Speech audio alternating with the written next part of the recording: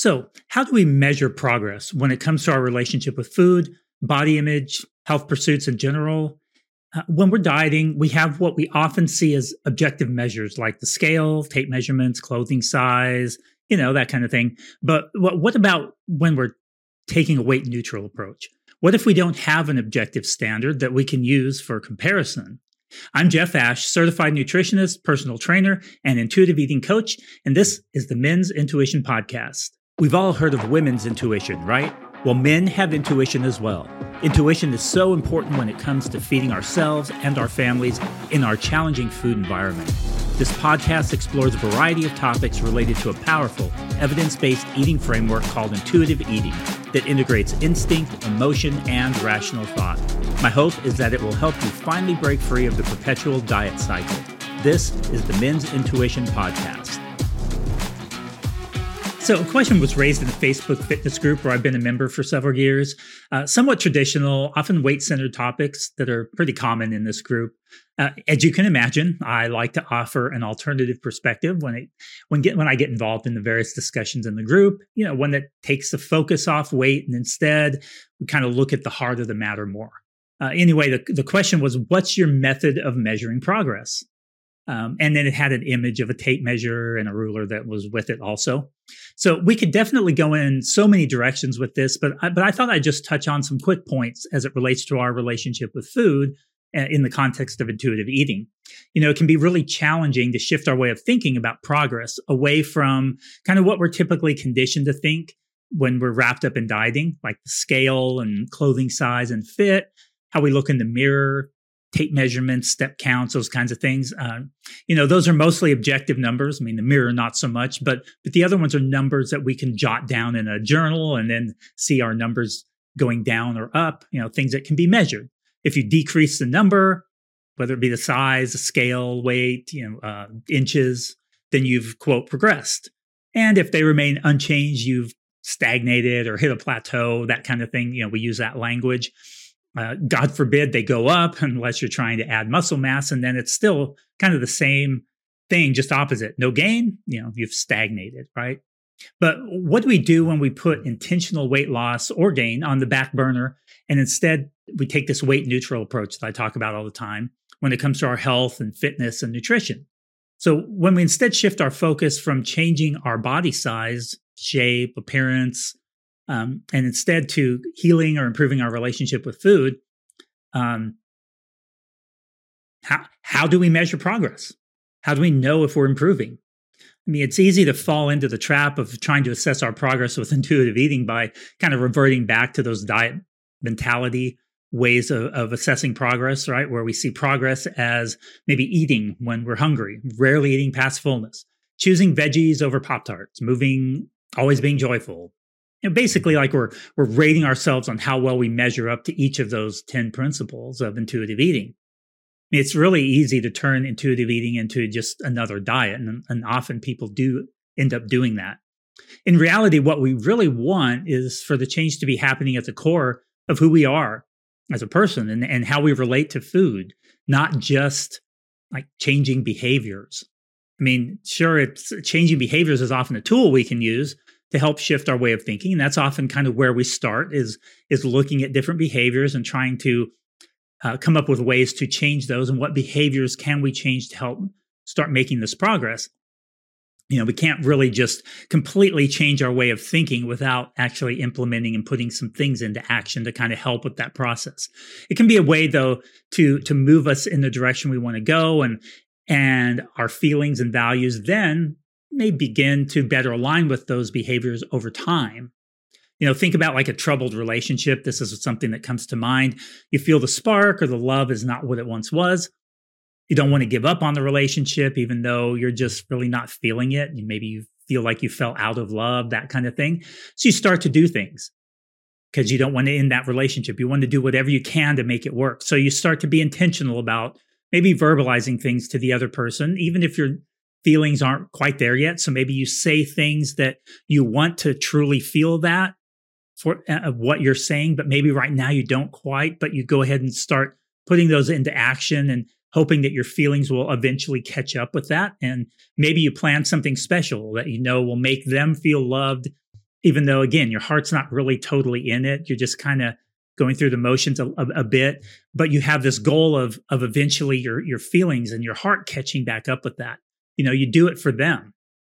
You start to do these things more and more, and over time, maybe that spark and that love reignites again. And I think anybody who's been in a troubled relationship can probably relate to that to some degree if you have been in that troubled relationship and then managed to turn things around and come back to a place of where you truly do have that spark and that love again.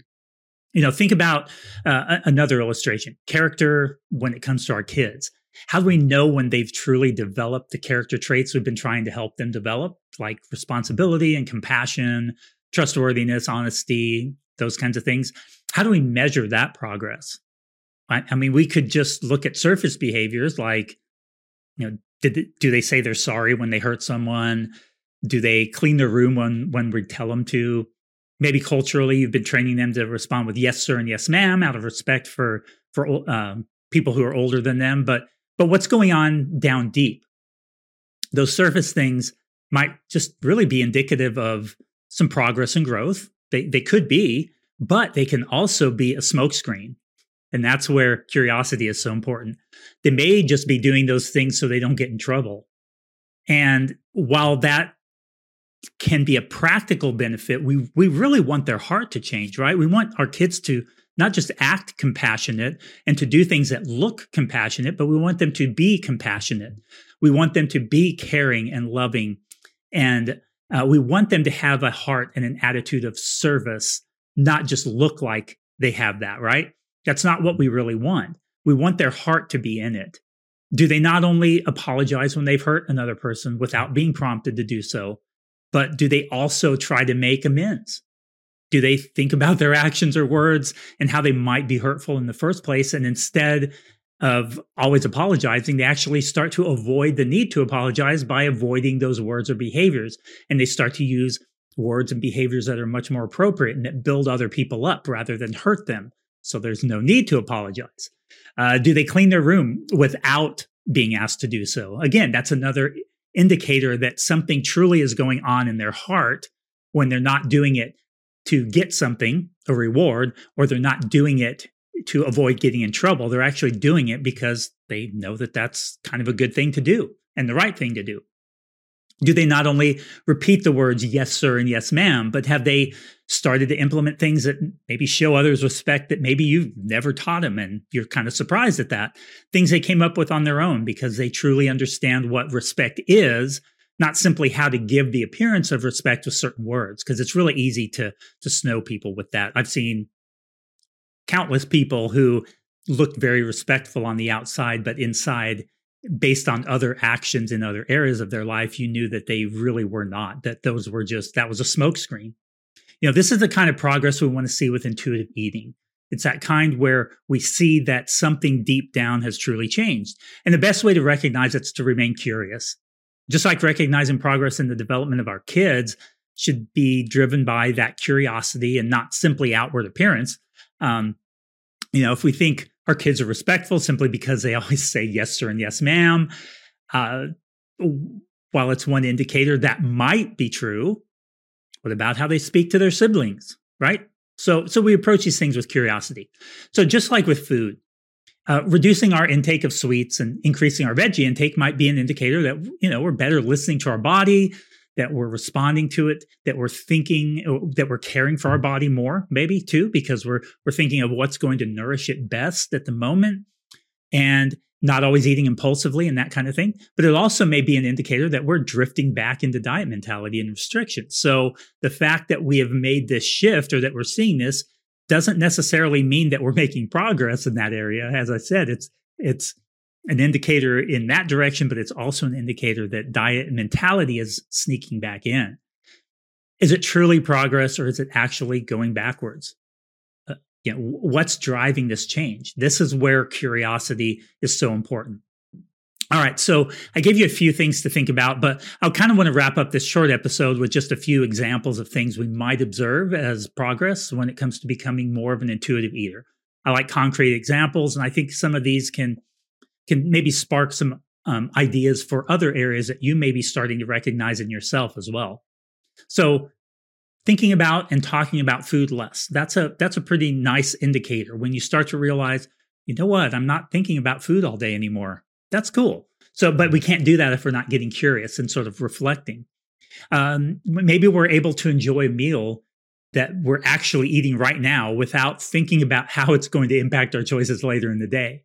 I can't tell you how many times when I was in the middle of a dieting phase where I was eating a meal and thinking, okay, now I've got to cut out such and such. Oh, I went ahead and had a second serving. Okay, well, I got to eat less at dinner.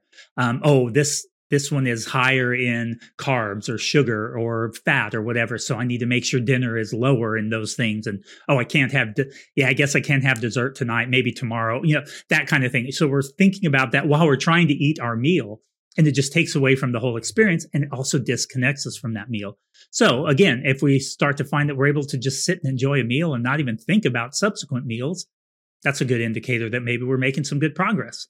Not compensating for the food that we ate earlier by skipping a meal or a snack, or by eating something that won't be satisfying to kind of make up for it.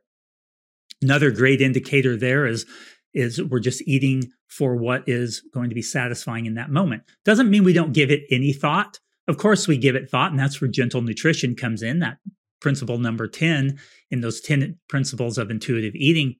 But again, it's just we're not constantly trying to, quote, undo or compensate for what we did earlier in the day. Our body has a pretty good way of doing that. When we stay connected with our body, when we're listening to those cues that our body gives us, it has natural mechanisms. We call these homeostatic mechanisms, and I'll talk about those in the subsequent episode that I have planned right now. But those are mechanisms that the body has internal that help us to stay in balance pretty well that way. Again, if we stay connected. Maybe you're comfortable or more comfortable ordering what we truly want off the menu in a restaurant, basically paying no regard to the calorie content.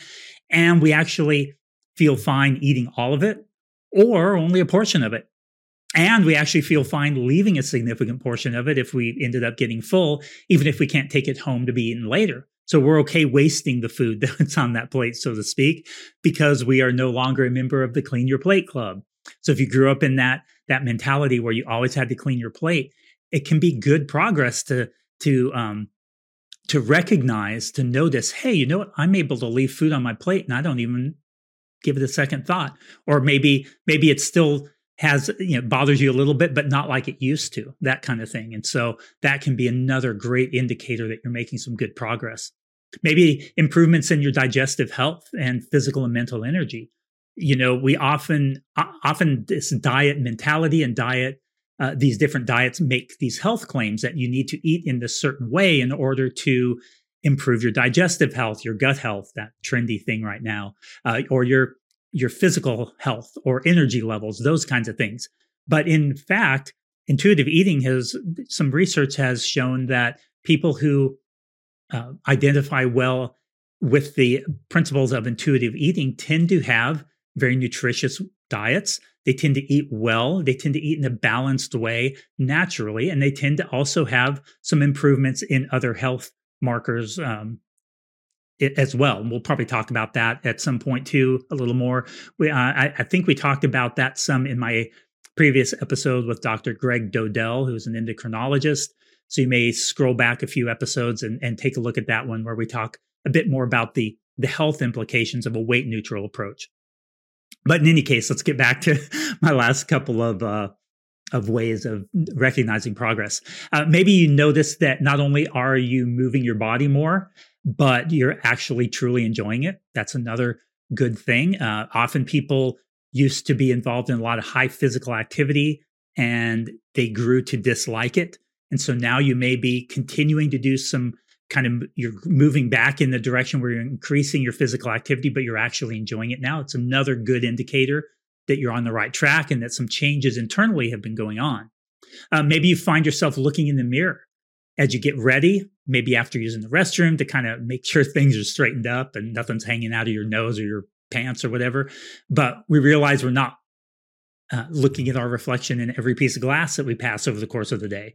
I remember making this realization myself, and it felt really good because when I was working out for more aesthetic purposes and kind of a bodybuilding type of approach, I would tend to, every time there was a reflection, I'd be looking at it, looking at myself and assessing how I looked and changing my posture and sucking in my gut and all of those things to try and look just right.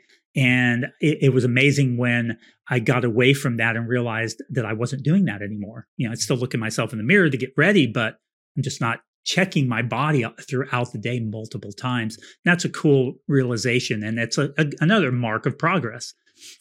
Maybe you find yourself really sensitive and even uncomfortable when others comment on other people's bodies or their own body. That can, again, it indicates a change in how we're thinking about body size and shape. And kind of the last one here, we realized we're able to keep previously problematic foods in the house without polishing them off in a single sitting. I mean, this was another big one for me personally: chips and sweets, and even throwing out what's left because we've had enough. I mean, now often if there's a cake or like a cheesecake from a party or something and half of it's left and it's in the fridge, it used to be that I would probably polish that off the next day in its entirety. Now I might have another piece. I might finish it off, but I don't feel this need to finish it off. I can't tell you how many times now I end up just tossing it in the trash. It's like I had it at the party. I had a piece the next day, maybe one more piece, and then I start to recognize the texture isn't what it was. It's not as enjoyable. I've had enough. I'm more than satisfied with how much I had, and so I just toss it in the trash. Again, another indicator that progress is being made. So there's so many other things that we could see as progress, and you may be able to relate to some that I shared, or there may be other things that come to mind to you. The important thing is that progress is going to look different for each person. I mean, the time it takes to make progress is different for each person, and the time that it takes to make progress in different areas is going to look so different for each of us. Some of us have trauma to work through. Others may need to be more mindful and work on some changes in certain habits and those kinds of things. But ultimately, curiosity is going to really help you to identify areas where you've made progress and where you could maybe focus more attention.